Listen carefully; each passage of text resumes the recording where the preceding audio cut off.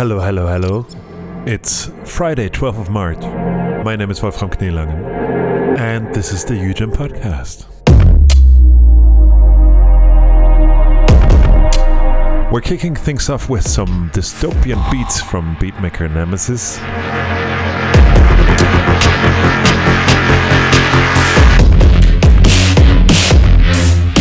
So if you like what you're hearing,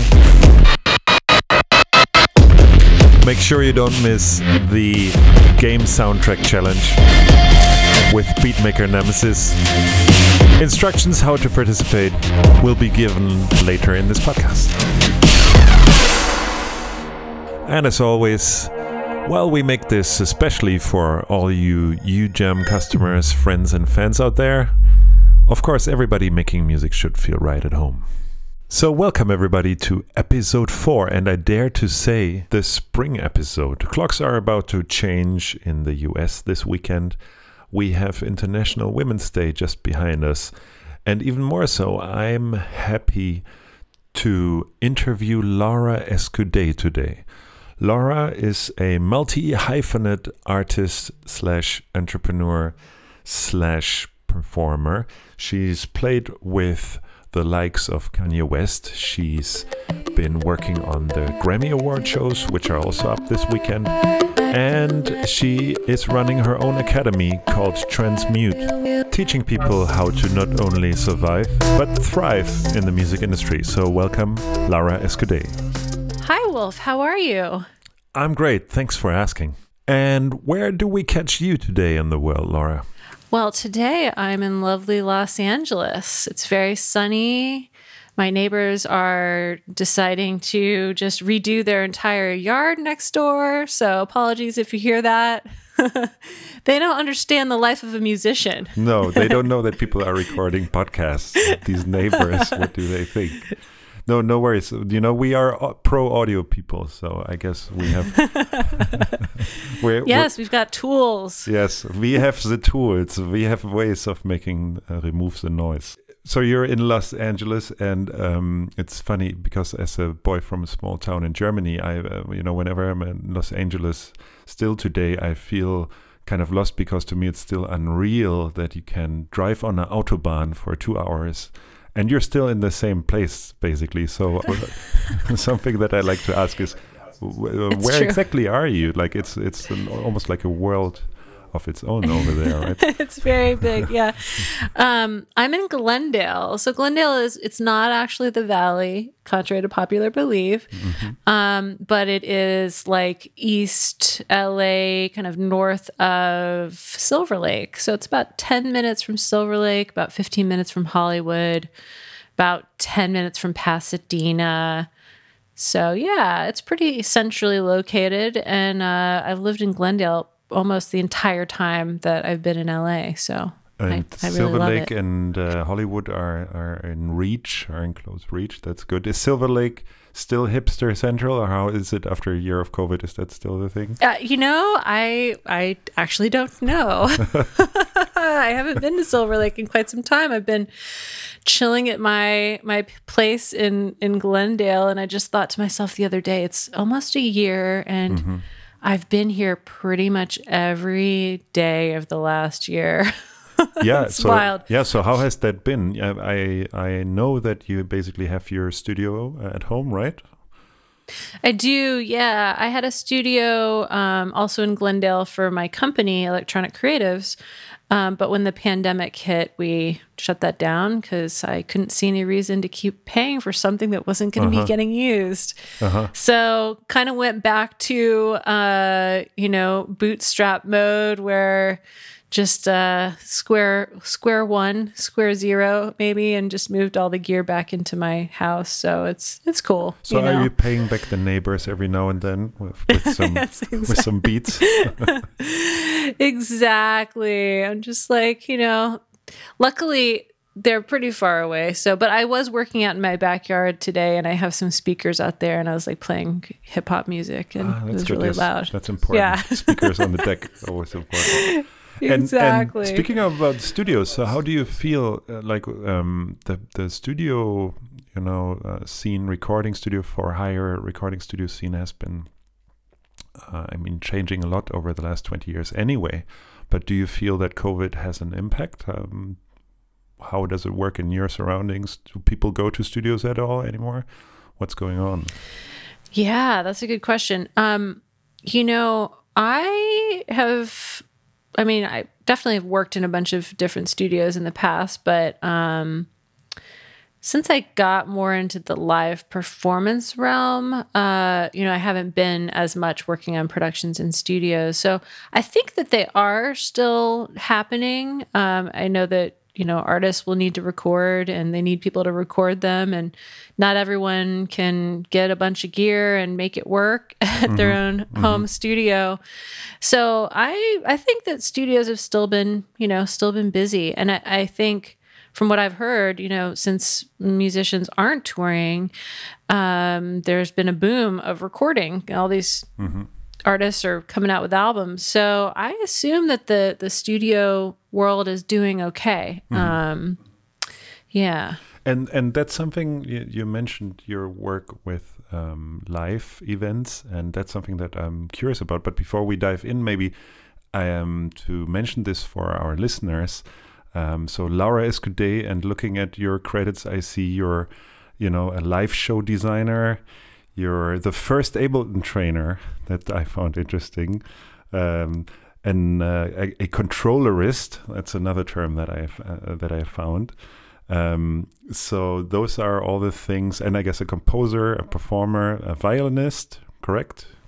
Yes. So those are all the things that bring you on to the show today. And you also have your own program, the Transmute program, which we're going to talk about later.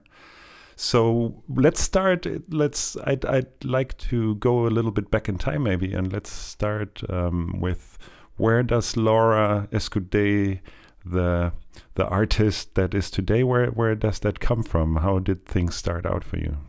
Well, it's a great question, and I love that you listed all those things. I'm like, wow, yes.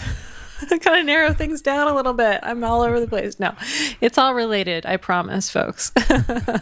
I started out as a violinist, a classical violinist when I was a kid, and just fell in love with the instrument, and it did the whole playing in the orchestra and going to summer camps and all that growing up. And I remember I was in high school. I went to a summer camp called Interlochen for 2 months, and I discovered like alternative music and hip hop music, and I was really excited to learn that these artists had violinists perform in their band sometimes. And so I started getting interested in playing violin over beats. And I had no idea how I was going to do this, but because I really didn't know anyone that at home that played this kind of music. I mean, at camp, there was this radio station, but at home, I didn't know anyone. And then when I went away to college, eventually I fell into the rave scene and electronic music scene and started going to these crazy parties and just wanted to start playing over DJ's music. So that's what I did, and started playing violin over drum and bass music, which is really like the hardest style of electronic music to start with, but I really was taken by it. From there was promoting nights at this club at my school and booked this band to come in, and they were called Smoke, and it turns out that they were George Clinton's son's band, and just got in the studio with them and George and started learning how to produce music.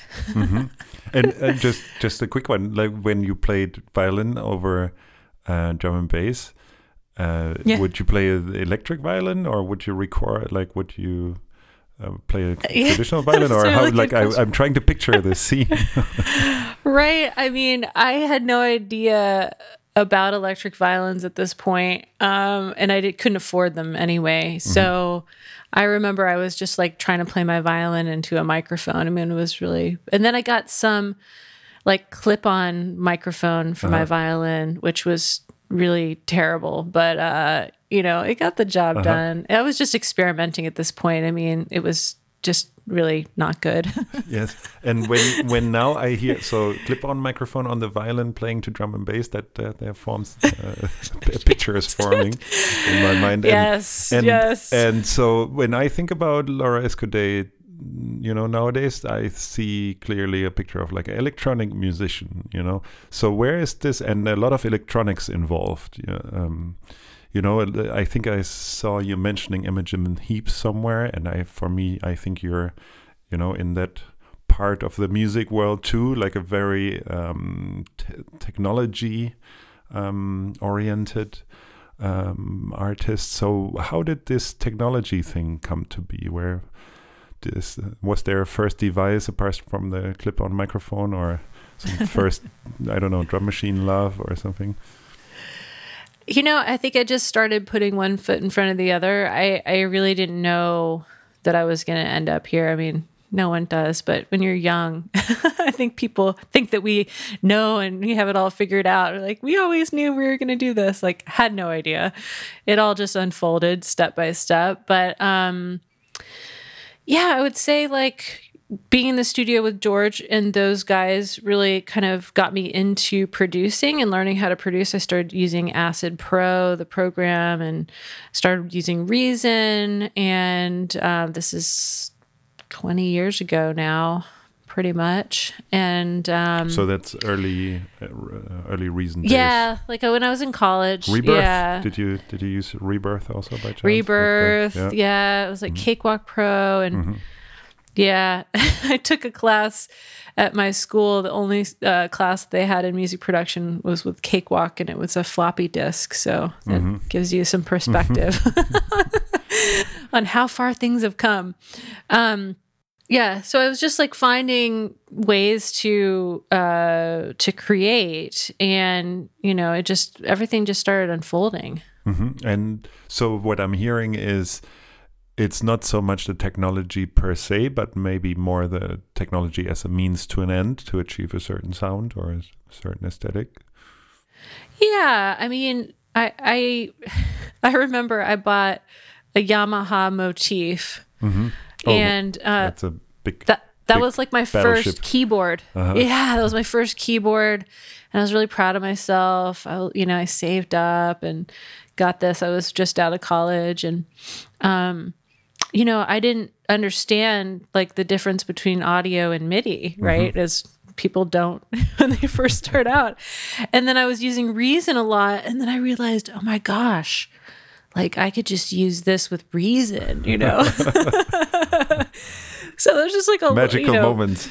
Exactly, magical moments that seem funny and silly now, 20 years later after being in the game. But when you're just starting out, it's like revelatory. Yeah, and I think I think these are stories and moments that shape us in a way, right? That shape how we then use other technology to make music. So. I find that always fascinating. I think I have similar moments in my past where I realized I could record my electric guitar into a tape recorder and then play it back. Amazing. So I on this journey to music tech, I found something really interested in your bio, and this is actually where our paths have crossed in the past, even if we didn't meet personally. But I saw that you had been in technical support at M Audio, controller and keyboard maker.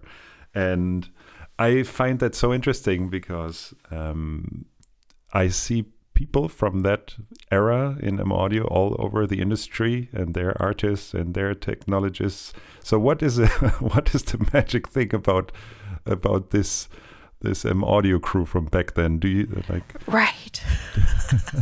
Do you have a theory? I love that you know this, first of all, because we know, this group of people knows this. This is a really funny story. I'm going to take it back a little bit. So, please. I graduated from college. I was still in Florida. I moved to Tampa. I went to school in Tallahassee. I moved to Tampa because it was like a slightly larger city. It was kind of small town, and didn't really know what I wanted to do. Like, was flirting with doing music business at University of Miami, and met a friend. We had a band. Decided to move to LA. I had started teaching like Pro Tools and Reason and like basic synthesis at this time at a school in Florida. And I moved to LA, and I couldn't find a job. Like, I was interviewing. I interviewed at a bunch of different companies, and like I remember I interviewed at Native Instruments, and they were like, well, there was some education job, and I remember they said, well, we've got this tech support position, and I was kind of like, I don't think so. I'm in a band. What do you mean tech support? Well, it was more like I didn't believe in my skills, right? I was like, wow, this is like some really nerdy stuff. Like I don't feel like my game is there.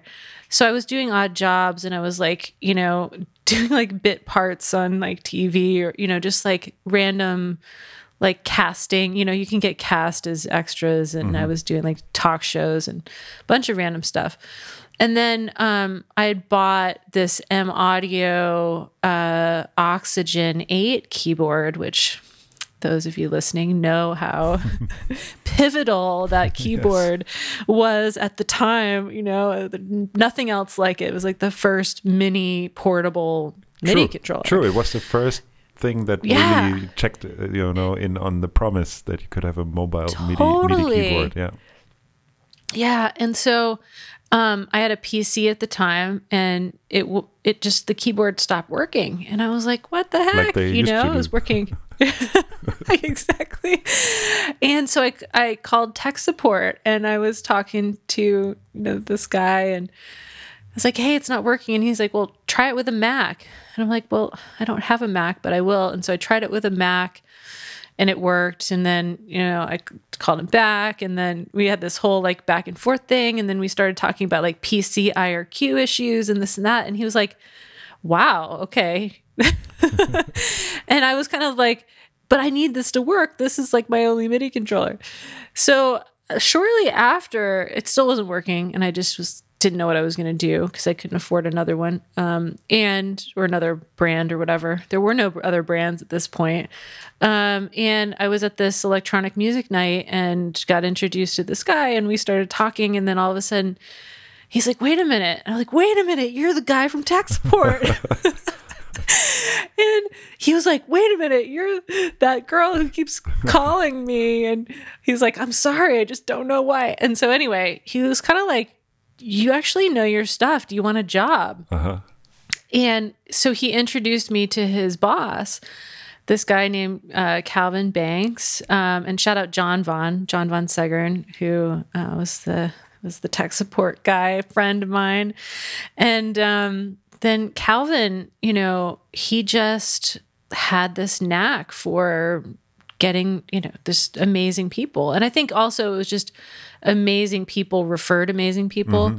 As soon as there was some synergy, it's like, "Hey, we should get this person in." So I got into tech support, and I was doing email tech support, and I did a bit of phone, but mostly email. And that was a good way for me to kind of slide into doing tech support.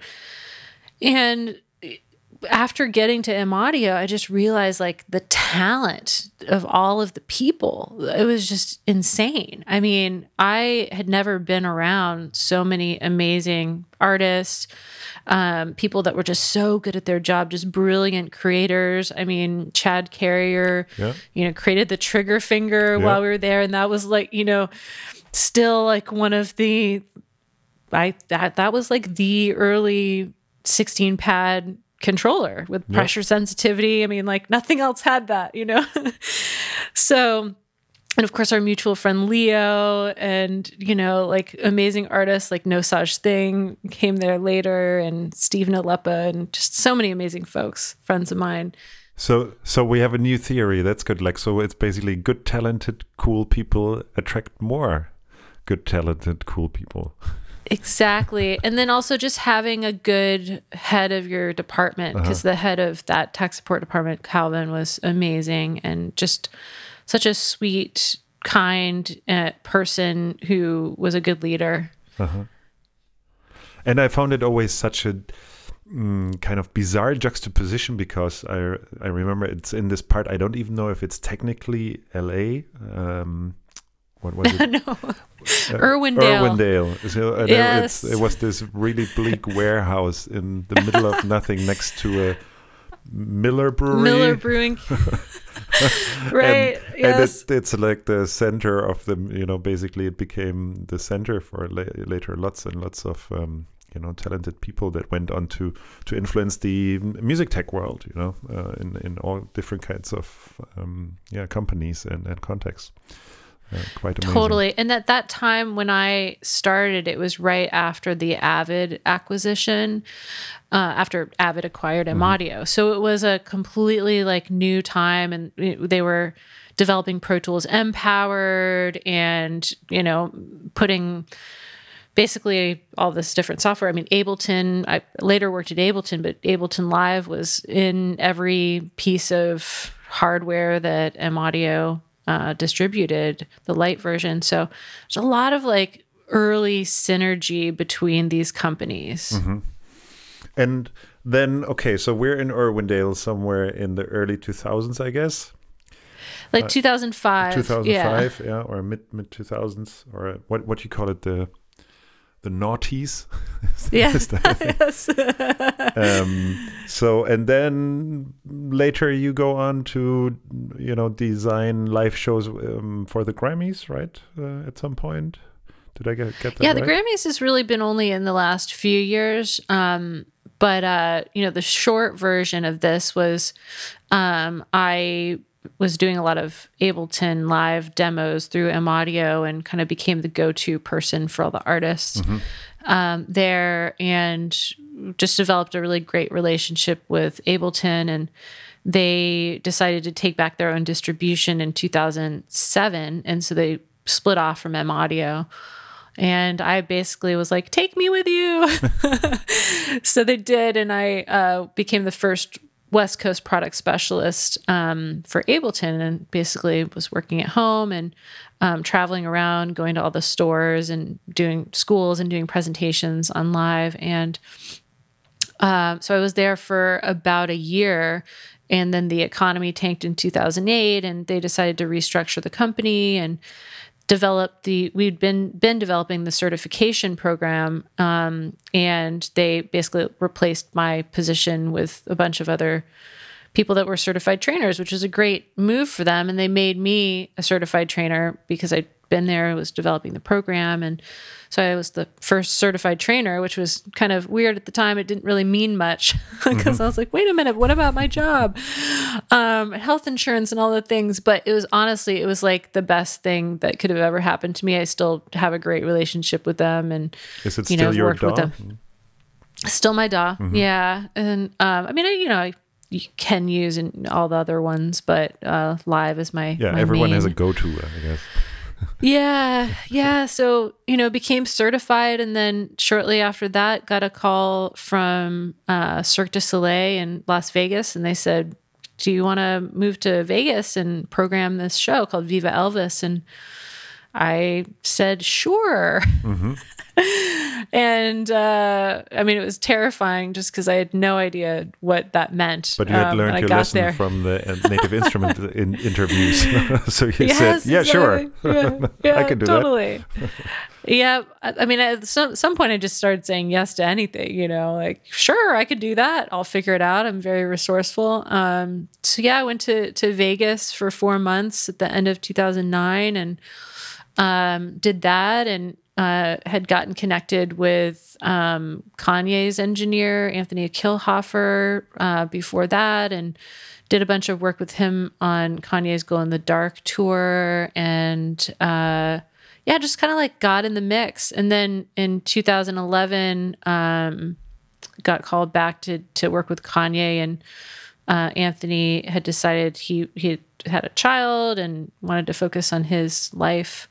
with his family, and I just kind of slid in there and started doing all the live shows for Kanye, and I did that from 2011 to 2018, more or less, most of that time. Mm-hmm. Yeah. And so what I'm hearing is that basically came from your Ableton Live knowledge. That yeah, it did. Isn't it an interesting jump, from like being called in right. because of the technical thing, and then suddenly you take responsibility for artistic direction also, I think, right? Because and I'm curious here, because designing a live show, I am clueless. Like what does that include? How does that look like? Yeah, so there was a lot of time that passed. I'm making it sound like, and then all of a sudden I'm on tour with Kanye. No, I paid my dues for sure. This is like 6 years of paying my dues, but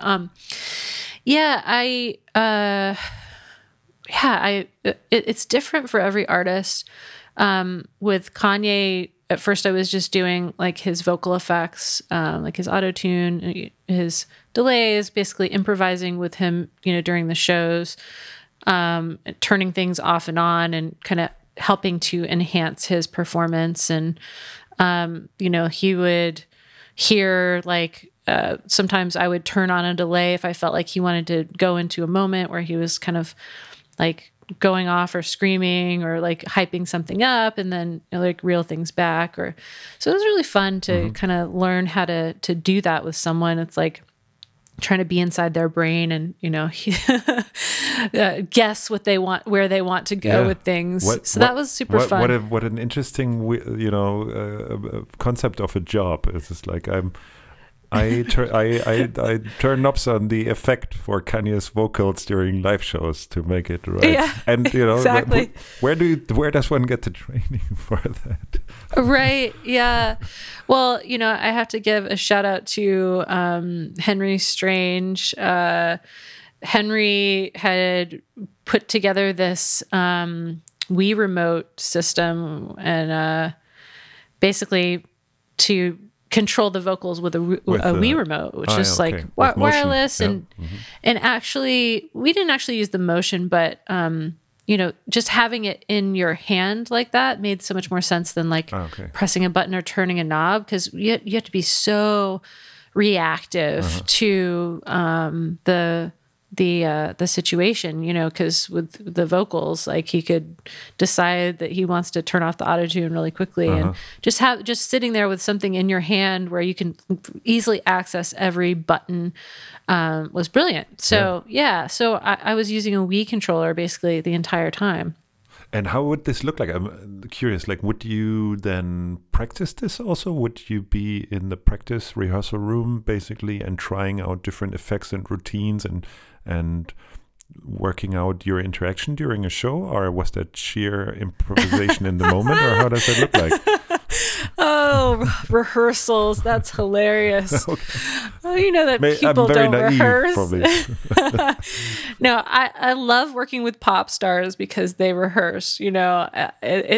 Pop stars rehearse for months because there's just so many moving pieces, and like stage design and video and lighting and all that kind of stuff. But with Kanye, there were no rehearsals or very little rehearsals. So it was kind of like figuring it out on the fly during the show.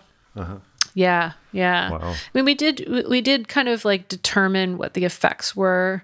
But then we, of course, new songs would come in and I wasn't quite sure what. I would just kind of take liberties with it.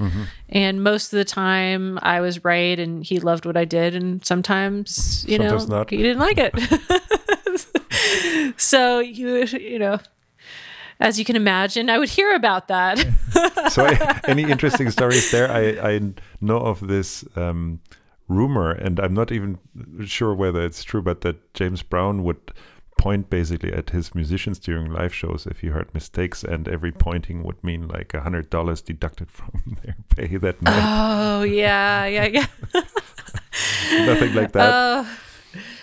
Not any money necessarily, but just, A mean tweet. Like he he gets over things really quickly, and moves on. But it's just in the moment. Like, I mean, he'll say anything into the microphone. He'll tell the lighting director, hey, the lights, I don't like them like that. I want them like this. Or, hey, guy over there, move because you're in my space, or, just like whatever it is. So we all got used to that because it's just, with no rehearsals. It was like we were rehearsing during the shows and he's directing the show as it's going on. And then, of course, if we were on a tour and things would start to settle down in the tour, and then every night after night we would kind of settle into the same show. But, inevitably there would always be changes. and so that's interesting because, this all sounds like these are jobs that nobody can really prepare you for, or at least you cannot plan for it, No. And then again, I think many people listening probably right now in the UGEM audience, they are probably building a career in music right now, or, thinking about doing it. So what would you say? What are the key things that somebody has to bring to this live show, live performance, live show design world to thrive? Because I don't think there's a school of interfering with autotune live while Kanye is rapping. No, but we do teach that in our master track program. So it's a plug. No, I'm just kidding. Is that part of the Transmute curriculum? Yeah, it is. It is, and we can talk about that later. But yeah, there really haven't been many or any programs other than our program for teaching people how to do this stuff.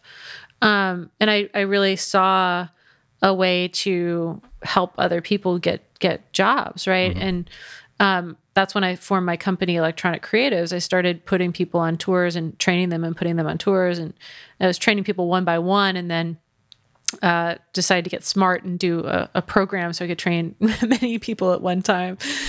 But, I would say, like, I mean, obviously attending a program and just to learn about this stuff, just because, like people say, oh, I know how to use Ableton Live, I'll be fine, right? And those are the people that get fired on the spot. When you think that you know everything, when you think that you are really good at what you do as a producer, programming a live show is completely different. I mean, there's a lot of the same skill sets, sure, but it's very technical. There's a lot of changes that have to be made. There's a lot of mistakes that can happen. And you just have to be thinking about a lot of different things at the same time. And if your brain doesn't work that way, like I just know some people, they're like, can only focus on one thing at one time, right? That it's not for you, because you need to have several balls. You have up to in be the air thinking at about so many different things at the same time, and also just be paying attention to what's happening in the show. And and I didn't really speak about this yet, but another big component of the work that I did with Kanye was, and all these other artists, is actually editing the music. So if you're not musical, then that's going to be a problem if you're just solely technical. So you got to have this balance of technical and musical chops.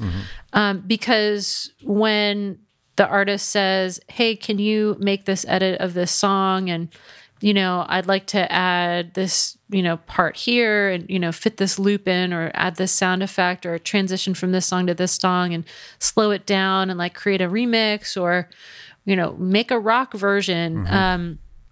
You have to like decode what they're saying because you might think you understand what they're saying. Yeah, you might think that you understand, but you might not. So, and I see some people that get in to do the job and they're like just more of a technical person. And just knowing music is really important. Being able to speak the language with the musical director or with the artist, and to decipher very quickly and correctly what they're talking about. So do you feel that this mixture of technical skills plus your musical education was the main foundation for this? I think so. And being able to be cool under pressure. I mean, I think that is the main thing. Because sounds like going with the flow. There needs to be some kind of willingness to improvise and go with whatever is happening. Well, you just can't get shook. You can't get your confidence shaken because it's intense. You're in the room with big artists. They want something. They want you to make it happen. And if you're having trouble or fumbling, some people can really get discouraged and they start, getting nervous, and you have to project always confidence. I got this, even if you don't.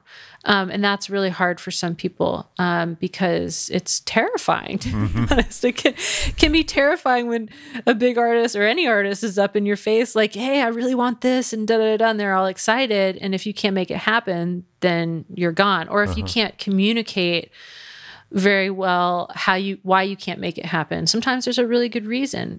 Sometimes the reason is the show is starting in 2 minutes, the house lights are coming down, and the artist wants you to make an edit. And I mean, I kind of got known for always saying yes, maybe to my my detriment, but I'd be editing during the show on the backup computer sometimes, and just like pulling off the craziest stuff. And you kind of have to have nerves of steel in that way. And a little bit of diplomacy is what it sounds like. So in the right moment. Great communication. Seems like a demanding demanding job description.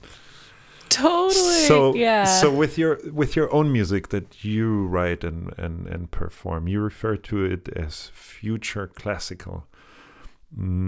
What makes future classical? How is it different from classical? Totally. Yeah. So I came up with this term a few years ago because I was trying to figure out how to describe my music. And, I'm very classically influenced as a violinist, grew up playing classical music, still love classical music. Even I feel like my style is always my style. So even when I've tried to like make stuff that is not in my style, it ends up sounding like it's in my style, which is a good thing, Mm-hmm.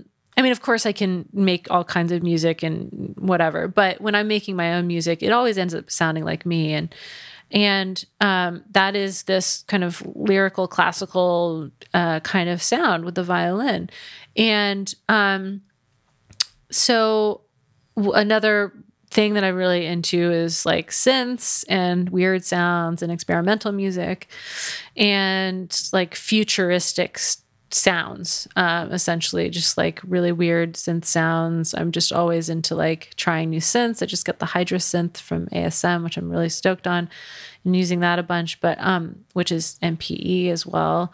But yeah, I just love to experiment with these weird sounds. And so I came up with future classical because I feel like it sounds like classical music from the future to me. Mm-hmm. So I'm thinking classical arrangements with futuristic sounds. Yeah, is that kind of the balance? Yeah, mm-hmm.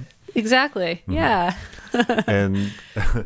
and you mentioned can you mention the synth again? I don't actually know about this one. Yeah, so it's a great new synth called the Hydra synth from ASM Sound Machines, and Glenn Darcy, if you're familiar with him, he was one of the creators of the MPC or like early Akai days, mm-hmm. and then was at Arturia for a while, and just amazing synth designer. He designed it, and friend of mine. So it's a great new synth that I'm into. And is that something that happens for you too? That you just get new toys or excited about a new kind of tool, and that shapes your music then for a certain period? Totally. Like, yeah. I mean, I'm really into that synth right now. Luckily, since I was in the MI industry, as you know, for many years, I developed a lot of great relationships. And now I hate to use the word influencer because that's just so, mm-hmm. but, mm-hmm. as someone The I who word. is in front of people talking about things, a lot of brands, hit me up or give me stuff, which I'm super thankful for. And, in the Transmute Academy, I'm constantly like promoting new products and things that I find. So, it's just like a symbiotic kind of relationship for me. And, I always just love trying out the weirdest, newest gear that just is gonna like blow people's minds in my program, because that's what we're all about.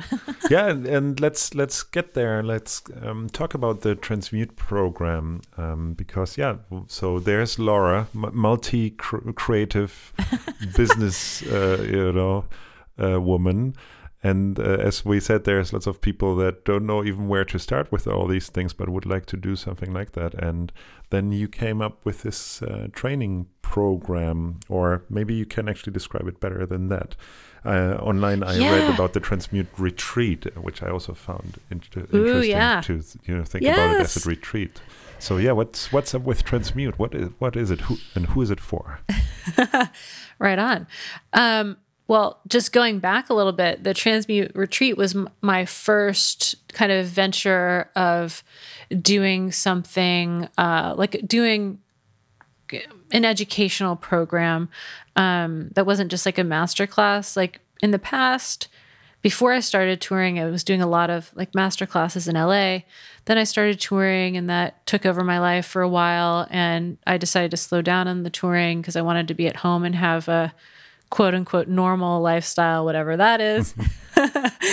And, I actually had a massive health breakdown in 2016. I wrote this article on Medium called Hustle Healthier, if anyone wants to read about it. And it was really pivotal in changing the way that I was operating, because I really was just like pushing myself to the max and like just bouncing all over the world, doing these shows with multiple different artists at the same time, plus running my company and doing my own music. And so it was a lot. And so I decided to slow down, and I wanted to create something that was a combination of my loves of live performance and helping artists with their live performance, and my love for self-care and personal growth.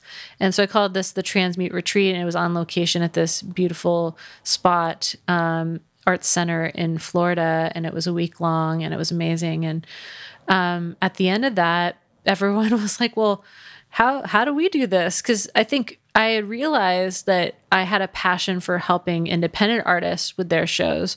After working with, these big artists for so long, these big artists, I'm not showing them or helping them like learn this stuff, right? I'm just kind of doing it for them. So I decided, okay, well, I'm going to like switch gears a little bit, and I'm still going to work with the other artists, but I'm going to try to put some offerings out there for independent artists to learn how to use all this technology on stage and be empowered to create their own shows. And I took a lot of my learnings from working with these bigger artists all these years. And so I started the Transmute Accelerator 2 years ago, and that has now morphed into the Transmute Academy. So inside the Transmute Academy, we've got a lot of free courses. We've got a course right now on Ableton Live 11, which is going to be coming out soon, and live performance-centric stuff, and just put out an intro to live streaming course. So we've got a bunch of like free courses in there for folks to get started. We've got master classes with brands and different artists every month. And then we've got the Accelerator program, which is like a year all in with me and my team meeting multiple times a week, 30 plus hours of video content, get to perform in our festival. It's an experience. It's an experience. So that's what the Academy encompasses, and also the Master Track playback program for folks that want to learn how to be playback engineers or live show designers. Oh, okay, so that's then specifically on live shows, yeah?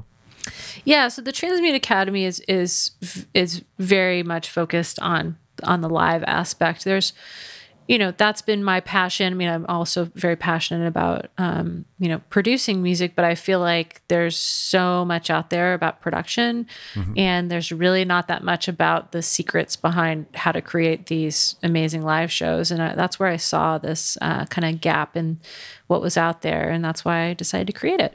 And also, it is still about the personal growth, the self-development, the self-care. And we've got different sessions for setting goals, creative empowerment sessions with a friend of mine every month.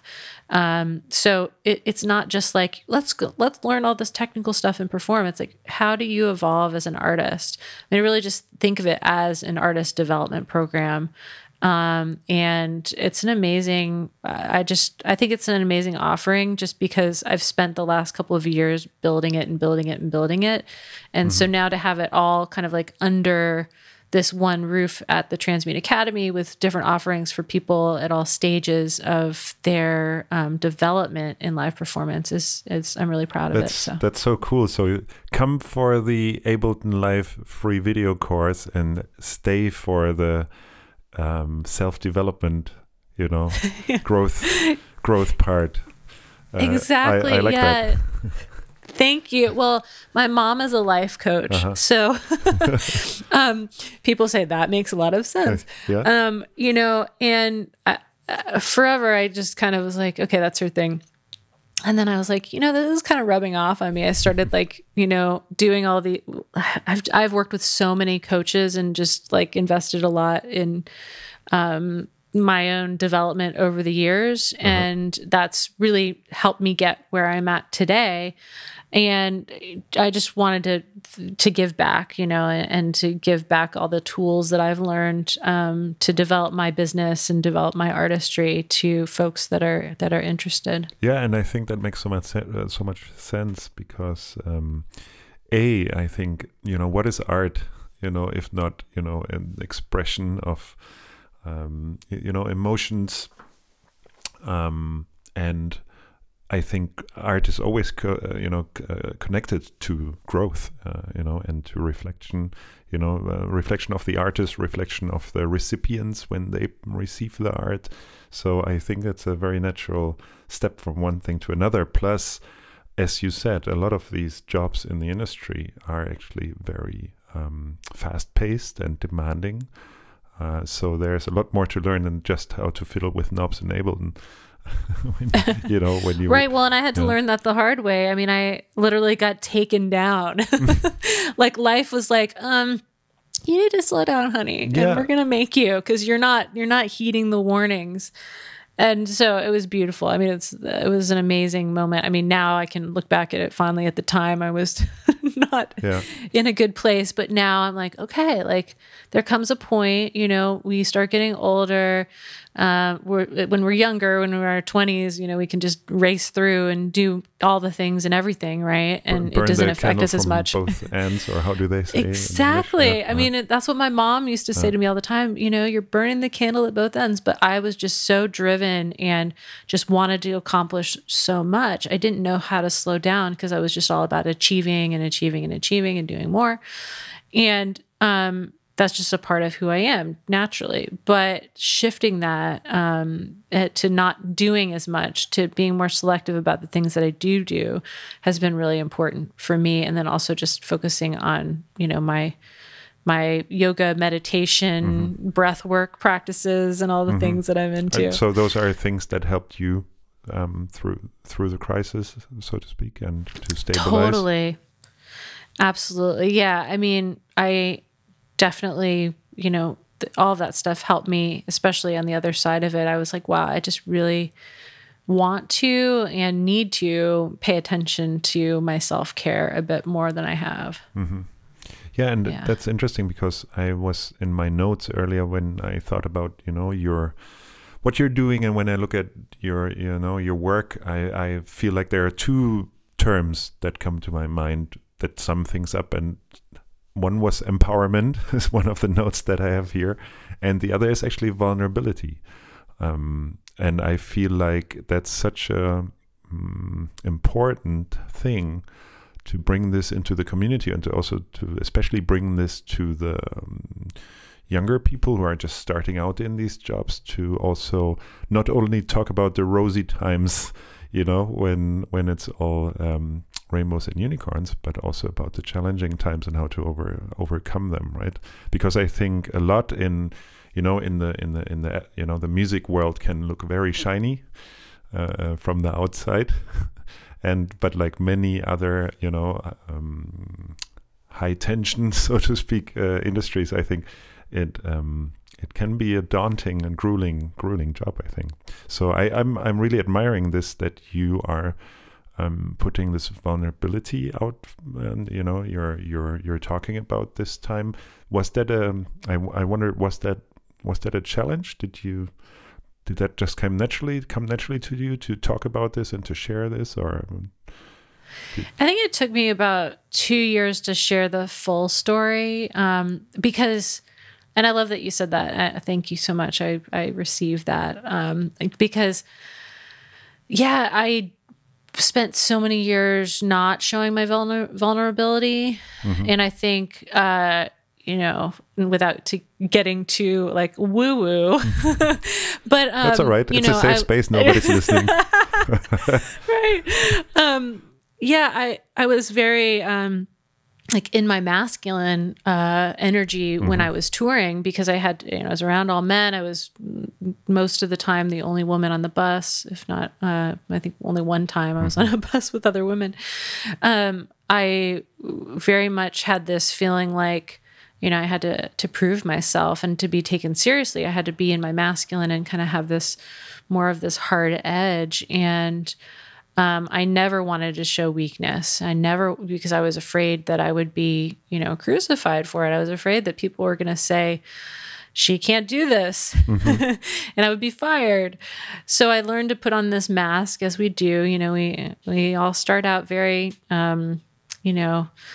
innocent as children, and then we learn to put these masks on throughout our lives, depending on the situations and things that happen to us. And so I was, wearing my mask, and I've been undoing all of that over the past couple of years, and learning how to take off the mask a little bit, bit by bit. It just it does take some time, and I was terrified to share my story at first, and I kind of shared it a little bit, but I didn't want to be seen as weak. I didn't want people to be like, wow, like she had this massive breakdown.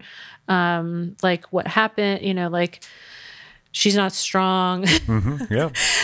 But the more I kind of started talking about it, the more I realized like so many people have similar stories, like not exactly the same, but we've all like gone through stuff, whether it's a health situation or something has happened in our lives that really affects us.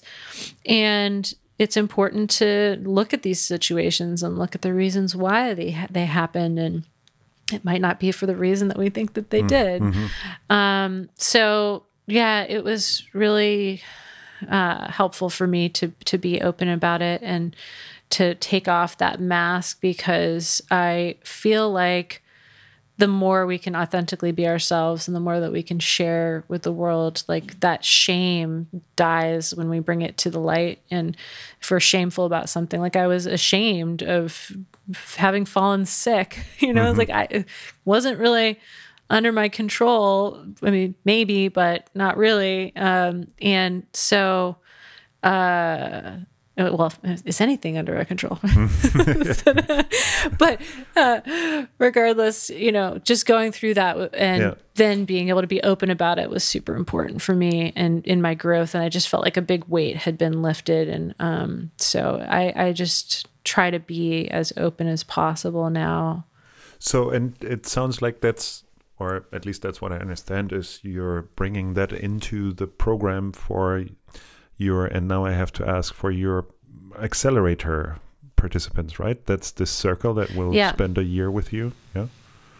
Yeah. So in the accelerator program, these folks get to do a deep dive with me and my team and learn all of the things. So it's kind of ridiculous how much content we've created. Like I said, it's about 30 plus hours and growing of content. And of all different kinds of things, of how to use Ableton Live for live performance, all the most ninja tips that I've learned about over the years, just things that you wouldn't be able to just learn or would take a long time to learn. I just distilled into this program. And then we've got different workshops. We've got our creative empowerment sessions. We've got masterminds with me, goal setting, things like that. And then folks get to perform in our online festival. So yeah, it's a pretty cool. I mean, I literally like created the program that I wish that I had.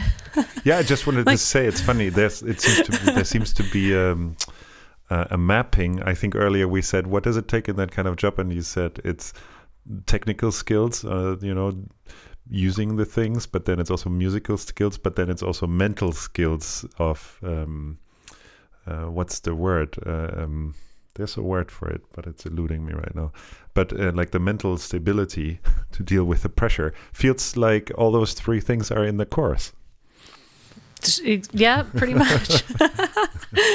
Pretty much. But Transmute is definitely, that track is for artists that want to learn how to use technology for their own live performances. So it is geared towards artists themselves, whereas Master Track is geared towards folks that want to be behind the scenes. Okay. I mean, people can take both, and there's some crossover. But yeah, it's kind of that distinction between them. Okay, so there's a track for technical behind the scenes and an artist track. And if I'm now listening to this and I got curious, then what do I do to sign up for this or learn more? Yeah, I mean, the first step would be to go to the transmuteacademy.com and join our free community. Got tons of amazing folks from all over the world that are in there, that are all nerding out about the stuff that we've been talking about. And then once you're in there, there's different courses, like I said, that are free.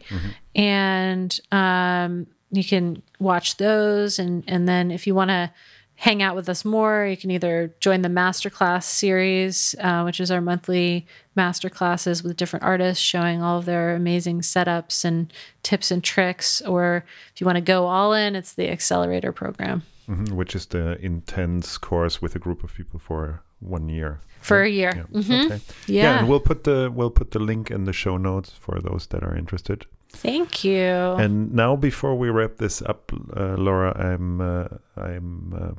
I planned a little ambush on you. I have a rapid fire question thing here. All right.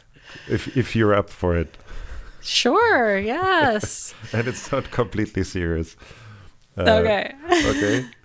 So it's either or is the motto. So imagine you have to decide for the rest of times, okay? Okay. MIDI or audio? Oh, gosh. Audio. Yeah. Why is that? Yeah. Just because of the human, I mean, I just can't imagine not being able to like record my voice or my violin or anything like that ever again. I just like love the human aspect of that. Yes, and I think it's very funny that you earlier said that you didn't even know what MIDI or audio was, and here it's the first question of my list. I know, that's hilarious. Wait a minute, you rewrote these during our interview, No, didn't you? I didn't. It's coincidence, if there is such a thing. Next one. And I know you're an Ableton lady, so my question is, yes. Pro Tools or Logic? Logic. How come? The MIDI. But Pro Tools is so good at audio, and when you're stuck for the rest of your life with audio rather than MIDI. Oh, it's true. Oh man, it's really tough. But do you have like, I think the serious question behind that is, do you have like a secondary DAW, or do you have preferences? I, for example, can say I can almost use all of them, but Logic, I somehow have a Logic allergy. I just can't seem to, like my brain doesn't work with Logic.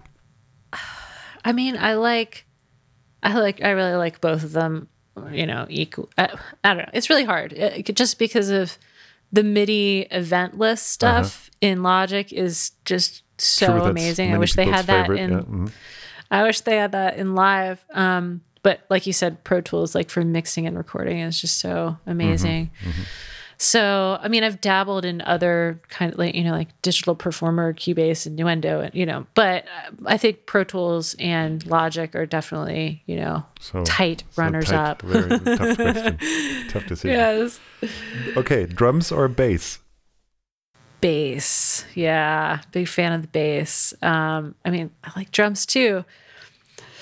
Yeah, I think it's just like more of a newer thing because I've been really getting into like my bass production, and I just love like 808 basses. Yeah, sub bass. So sub bass stuff. Yeah, so I'd have to go with bass in that one. Okay. Analog or digital? Analog. There's just something about analog that's always going to be my favorite. Just the Do you still use analog gear? I do when I get a chance to. I mean, I've got a couple synths like the Moog, and but I when I'm at other people's studios and like I'm around like modular stuff, I'm just like, oh, this is like the sound of it is so cool. But I refuse to get into that world just because I know it'd be a rabbit hole, and I already spend enough money on everything, and so I'm like, yes, there. I'm just not going there. Yeah. There are people that have spent the rest of their lives with their modular synths. Right. There are legends like that. Okay, and here's the last one: voice choir or accordion? Voice choir or voice boys? Choir or accordion? Boys. Boys choir. Yeah. I mean, just again, the humanness of that. And I'm really into like voice right now. I'm actually taking voice lessons so I can become a better vocalist myself. So yeah. I'm really relieved you picked the choir because as Gary Larson said, welcome to heaven, here's your harp, and welcome to hell, here's your accordion. So. Exactly. Yeah. Never heard that before, but that is cute. That's a classic UJam in-joke, I think. Yeah, so you appeared recently in a little documentary that we did that is called Inside Sound Minds. And you talked about composing music with UJam strings. So tell us a little bit about that. Yeah. Wait, are you sure it's strings or is it strings? Strings. I know I can't do it like that. I can't do it with the voice, but was that you? Strings. Was it strings? Yeah. Anyway, I love that video that you guys did. That was so cute. So I got a chance to do some work with strings, and I love the plugin. I mean, it's such a great instrument, and as a violinist, especially, I took to it because I was like, wow, this is saving me a lot of time. And I loved to play over it as well, just to use it for, ideas and then play over the ideas. But yeah, we did this like mini documentary, and it was like a nature documentary. So I did that all with strings, and then did this behind the scenes like interview and walkthrough of it. So I'm really proud of this I hate to say the word content, but this material. Yes. Yes. And this is interesting because this is where we were feeling a little bit vulnerable, handing a beta version of strings back then to you even before release, which is recreating Hans Zimmer's string orchestra in software. But again, it's a recreation, so to speak. It's a virtual instrument, and you're a violinist. So we felt a little bit vulnerable there. So how does that come together? Is that PC? Is that acceptable to be a violinist and still use canned strings from a virtual instrument? Oh, totally. Oh my gosh. Because there's so many different like articulations and bowings and different things in there. And I just like it's an idea machine, really. I've been using it since then just to come up with initial ideas on songs, and I've been, leaving some of them in there or replaying some of them. So I just think it's such a great tool, regardless of where you are at in your journey, but especially for folks that are just starting out, because you can literally say, I want this to be in the key of C minor, and change it, and then it's all of a sudden in the key of C minor. I just think that's brilliant. Yeah, that's the what we hope for is that it's both useful for people who either are professional in the genre and they want to speed things up, or maybe also people who don't know anything about its strings and still want to get some string sounds in there. Yes, so if you're curious also about this, we'll put the links for both the interview with Laura and the little documentary in the show notes. That would be fab. Good. Yes. Laura, check it out. Thanks so much for taking the time today.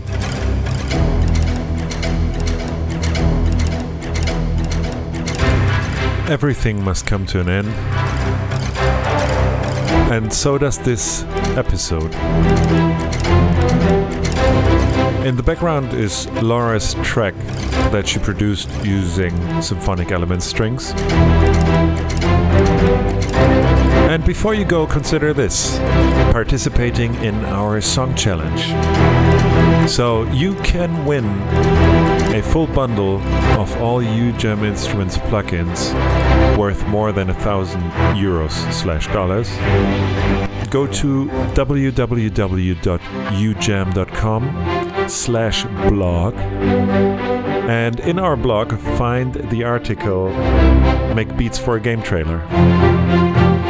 In there, you find the instructions how to download, and then it's easy. You write some music for the game trailer, you send us your track, and if it's really good, you might win. Got it? Great. See you next time.